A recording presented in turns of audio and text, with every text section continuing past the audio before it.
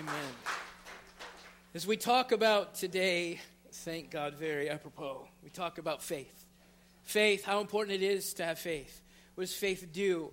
What does faith look like? How does faith work? If we understand that faith is the currency within God's economy, which is love, we can't go wrong.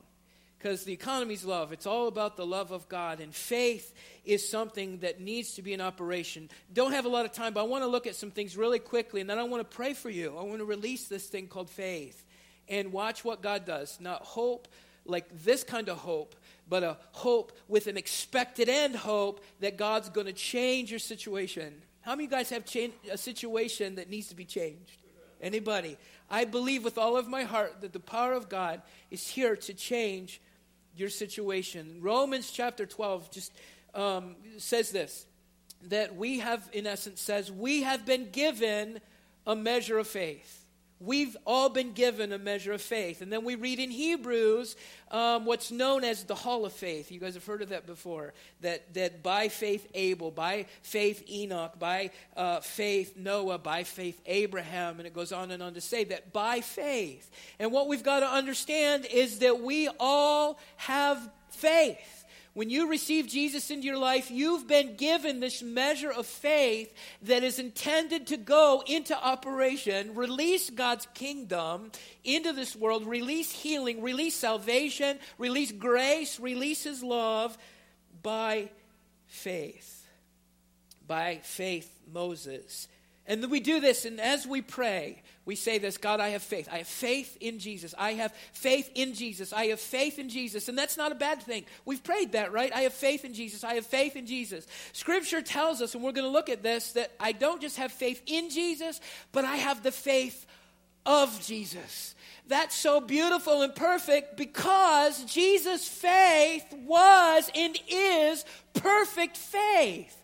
So the measure of faith that I have is Jesus' faith, and it's perfect faith. That's why we're able to go and do what Jesus did, because we have His faith in operation in us to produce these things in this world. It's ours, folks. Do you understand that? This is ours. This is what we have. But faith in Jesus. What are we waiting for Jesus to do? What are we waiting for Him to do? And it's probably different for each one of us. Some of you are waiting for healing. Some of you are waiting for your circumstance to change. Some of you are waiting, maybe without even realizing it, but the blockage in your life is unforgiveness. So you're waiting for that blockage to be removed. What is it that you're waiting for Jesus to do? The problem with that is Jesus has done everything that could be done concerning your situation. 2,000 years ago when Jesus died, grace on that cross died, and He became your sin. He took your circumstances, and it was dealt with 2,000 years ago. It was dealt with for you. You stand with the faith of Christ. The completed work of the cross is now in operation in every believer. So we're not waiting for Jesus to do anything. We tap into the faith, the grace, the love of God that He already did it. It's already been accomplished. I don't have to walk out and travail over dealing with stuff in my life because it's already been dealt with.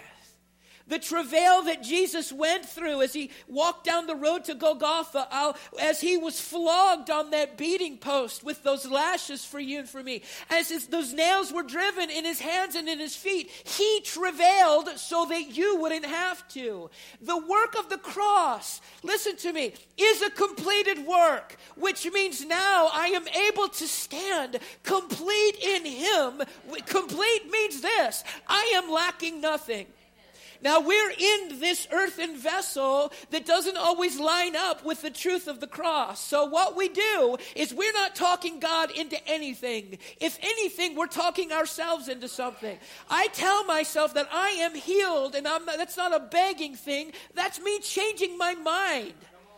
I am healed because of the work of the cross. My life is changed because of the work of the cross. I'm able to forgive because Jesus took that bitter, ugly unforgiveness on the cross so that I wouldn't have to deal with it anymore.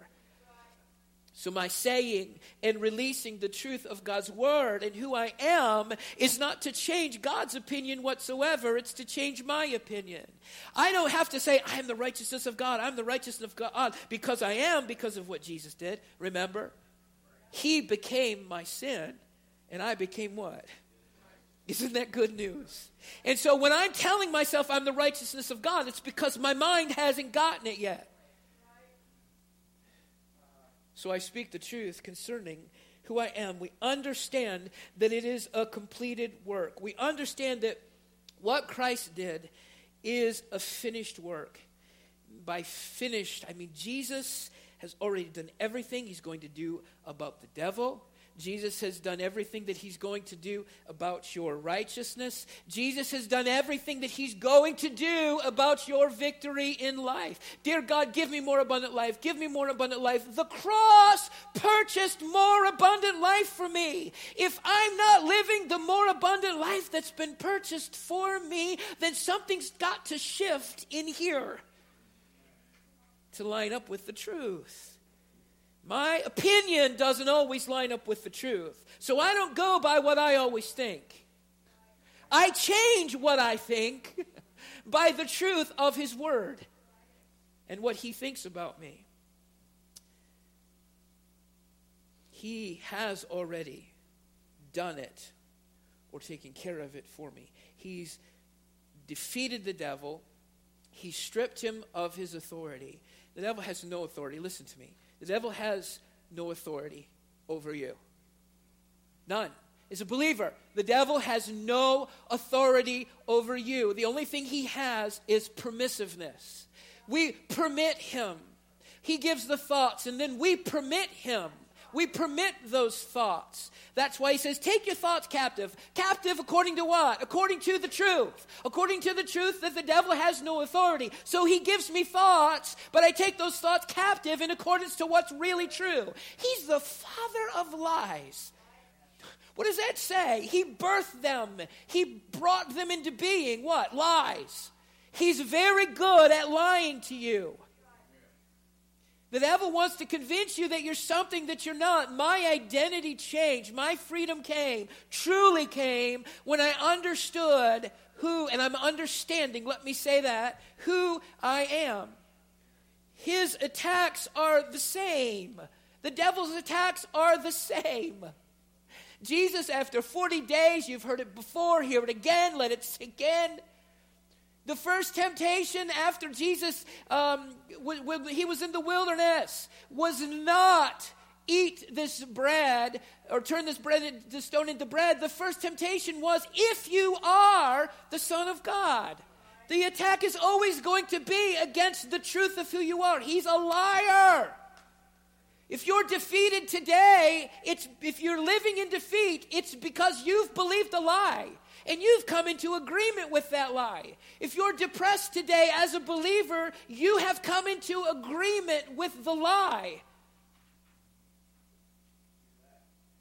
You can walk out of your addiction. You can walk out of your bondage. You can walk away free by agreeing with the truth of who you are. I'm going to say, yes, God, I agree with that. And sometimes God says stuff to me or speaks stuff to me or I hear a word and I know it's true. But my flesh says, I don't like that. That doesn't sound right because I know what I struggle with.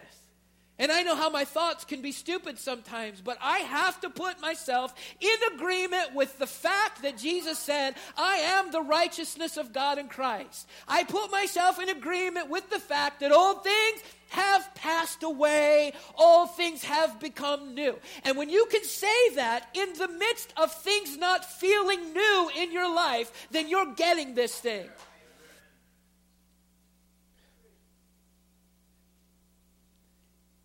He's defeated the devil. He's given you victory. And then after Ephesians it says, and then he sat down. He sat down. You have victory, and Jesus sat down.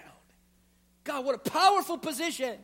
Jesus isn't up wringing his hands about the situations in the church. He's not wringing his hands like, oh my God, what are we going to do about Zach? Oh my goodness, what are we going to do? He's sitting in the position of authority, the ultimate position of rest. In Ephesians 2 says that we are seated with him. That's our position. So in that position, we go, oh, God, what are you going to do about my marriage? God, what are you going to do? Oh, he's not worried about it. He's not concerned about it. Sit in the place of authority that Jesus has put you in. Put yourself in agreement with, no, I'm seated with him in heavenly places. I thank you that every aspect of the devil is under Jesus' feet, which means I'm Jesus' body, a part of his body, so it's under my feet too. Right? So you have that. Seated far above everything, Jesus says. I've seated far above everything, and I did it for you. I shared something quite a while ago that just a transitional point in my life where I was beginning to learn about identity, just beginning, and I'm still, please, I'm learning. I'm so learning with you about God's grace and his love and his identity and what he thinks about me. Blows my mind because I don't always think the way that he's telling me he thinks about me. I struggle with that. I still struggle with that. Anyone else? Because you know you, right? But you don't know the real you. You know the matrix. You don't know the real you. Like he knows the real you. And so there was a time where things were transitioning in my life. And so in our house we have, and I've shared this before, we have those old benches called deacon benches built into the woodwork of our house. And I was praying, and I felt like the Holy Spirit very clearly, I didn't feel like, I know he said very clearly, get up on that bench. Thank God that Christine wasn't home at the time. People weren't watching because I looked like a fool, I'm sure. And so I'm okay, God, I'm up on the bench, just trying to be obedient. You know, when you hear things very specifically like that, be obedient. And I'll tell you this, maybe you hear things and it's not real specific, you're not sure, be obedient anyway. I'd rather mess up trying to be obedient than remaining in a dormant state doing nothing. I would rather mess up by stepping out trying to obey God. So here I am standing on this bench. I don't remember what I said. What did I say? Rather be obedient.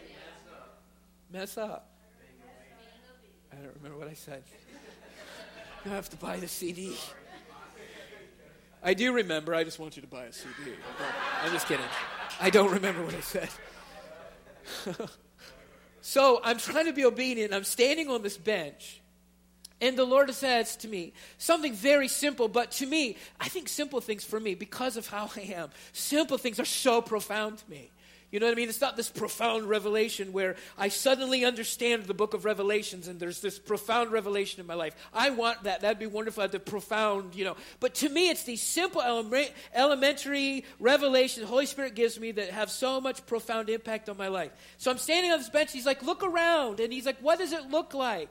And I'm going, what do you mean, what does it look like? I'm thinking, I'm really, in my mind even, but with my mouth, more with my thoughts, I'm having this dialogue with God.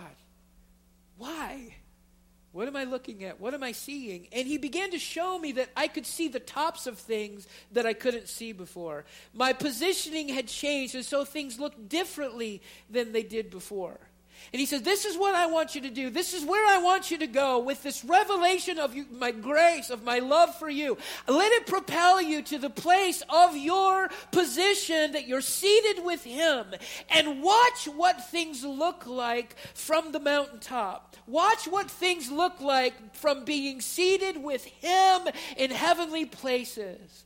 And so when I gain that perspective, I've got to remind myself of that position. I've got to remind myself of that perspective, because I'll be honest with you, I get frustrated, I get angry. I know none of you do. And I doubt, I know none of you do. But when I remind myself of my position, and I remind myself of standing up there, I say, boy, things do look differently from up here.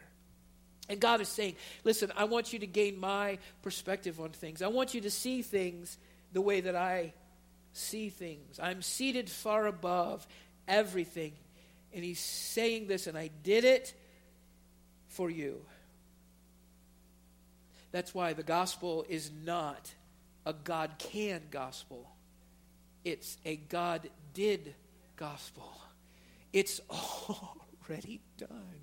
It's already done. God, can you? God, can you? And instead say, God, you did. Now show me. Now show me what this means for me. What does it look like for me? Because you did it. Don't beg him to do anything. He already did it. He's done it for you. He's done it for you. God, that's good news.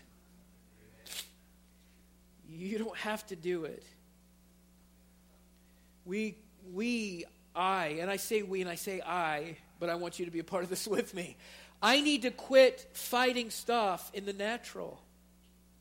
Quit fighting stuff in the natural. Satan, I don't know why I said it that way. Satan is far below you, and you are far above him.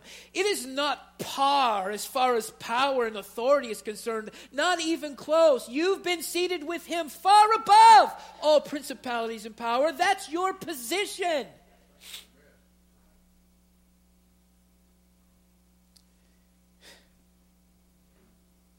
Quit fighting stuff in the natural. Jesus, the head, right? We, the body. We have the same righteousness. We have the same life. We have the same victory and the same authority as Christ. We have the same faith. The same faith. God is not going to do it. He did it. You don't have to talk him into doing anything. There's something about persistency, and the Scripture talks about that, being persistent, be persistent. And again, hear me, we're on this journey together of discovering, right? We're on this journey of revelation together. I am not from a position of having all revelation, and I'm giving it to you. We're doing this together. So there's a revealing to revealing, a glory to glory, revelation to revelation that's taking place. It's a healthy thing in our lives. But I'm not too sure... I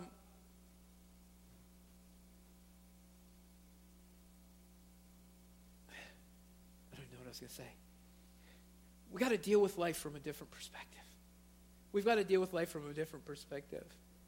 God has already done it because he's done it in you. And he's done it for you. And it's all been taken care of. What was I talking about before that? Glory to glory. Before that, I was saying something. I'm never going back to that church again. Did you see what that pastor did? Being persistent. Thank you. That's what I was looking for. There's this persistency that I'm not too convinced that the persistency of asking doesn't finally make this wonderful, glorious God say, oh, okay, well, I guess I'll let you have that healing. I think something in us is shifting and changing as we're persistent. I think something changes in us. I think that stability is formed. I think that our asking establishes persistency. I think that our continuing to ask and wrestle with things causes tenacity in us that a lot of times is lacking in believers. I don't think that when we're praying, God, I need this wonderful thing in my life, and this God who gives nothing but good gifts is holding back from us. Ask me 10 more times, and then I'll give it to you. Okay, you asked just enough times. Bling, now it's yours. Do you really think that God works that way?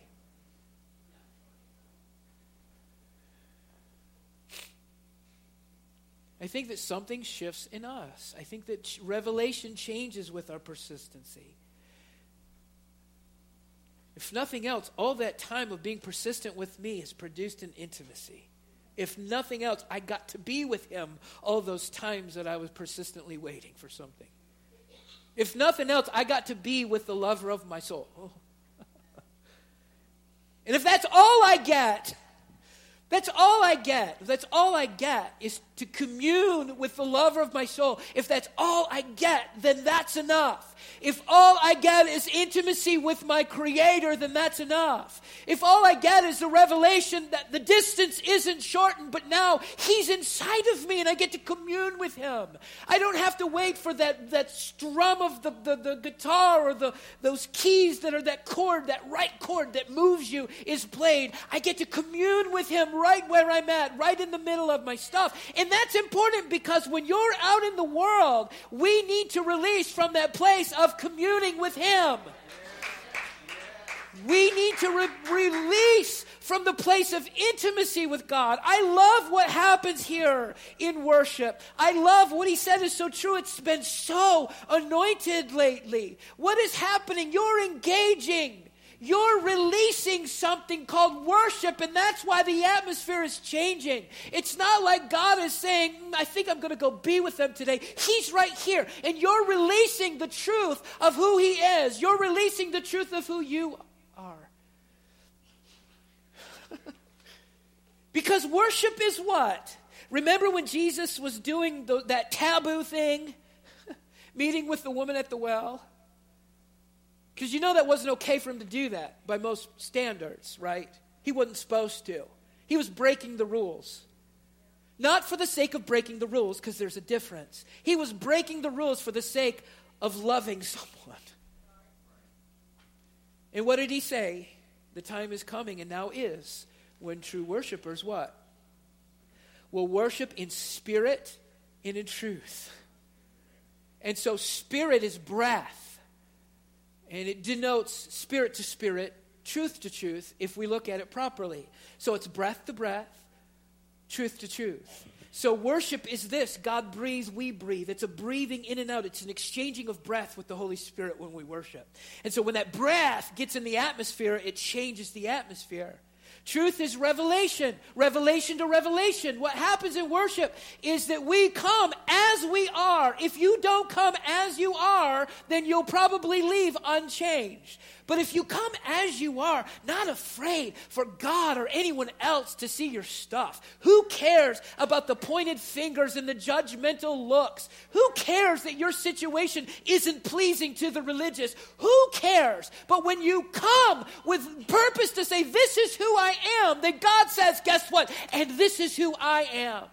And that breath to breath and revealing to revealing transforms the atmosphere. And so when we go outside of these four walls, breathing and revealing, we change the atmosphere that we're in.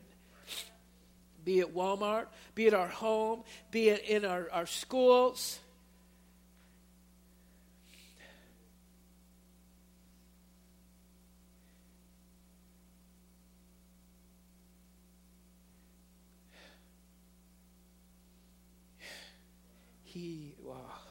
He's so, listen to me. I don't know if I've ever said this before in this church. He's so in love with you. It's a new one.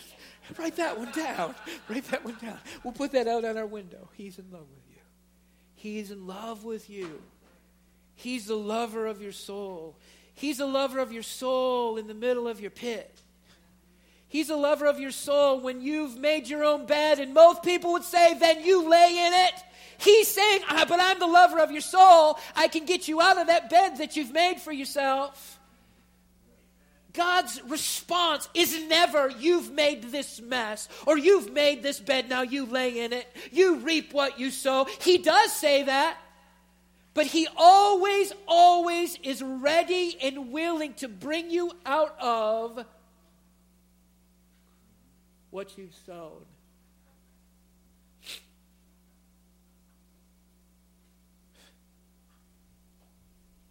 Here's the picture. Here's the deal.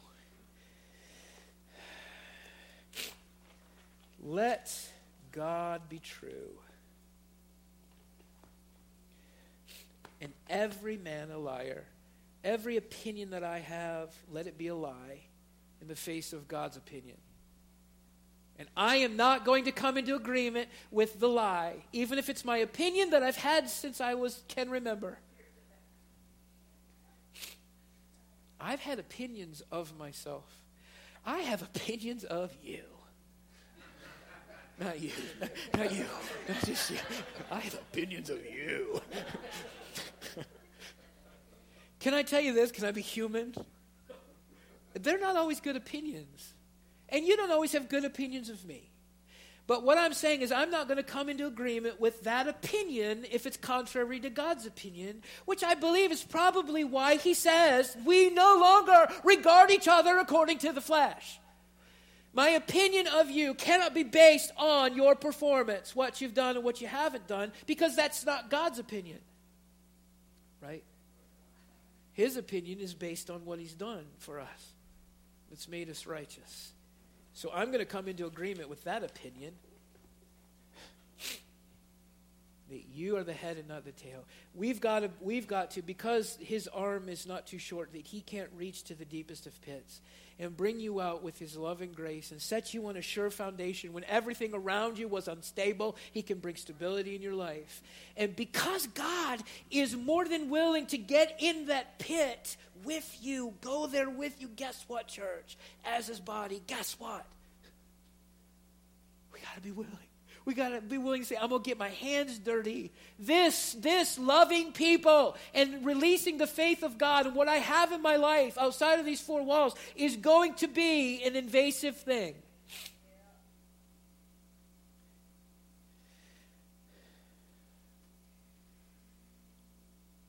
Do you know, maybe you don't. If you're doing this, you know. You have no idea the times where I've told someone, listen, with sincerity, I believe in you. In the middle of their struggles, we're saying, you don't understand what I'm struggling with. Just that, something switches. Something changes just to have someone say, I believe in you. Do you know what, when I initially got saved, and oh God, I've come so far since then, the initial thing is someone believing in me in spite of myself. Someone seeing something outside of the lifestyle that I was living. Someone seeing me differently than what I saw myself, and for that matter, what most people saw. Someone, not just God, but God through someone, saw something and said, I believe in you. I believe in you. That's what happened with Matthew, right? Right? Had to have been. Jesus said, follow me. He abandoned everything. Jesus saw something, saw past his wretchedness, that he was despised by most. God sees past stuff. And so, church, that's what we've got to do. Be careful with that.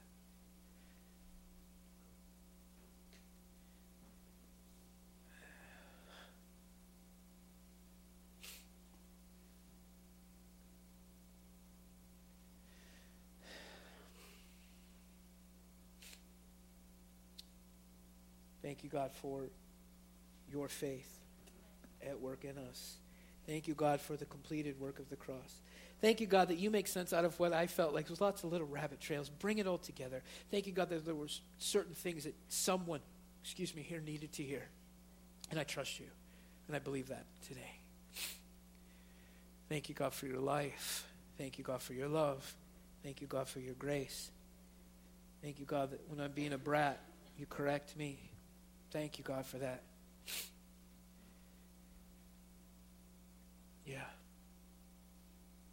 Thank you, God, I'm thanking you right now, God, for every situation that seems huge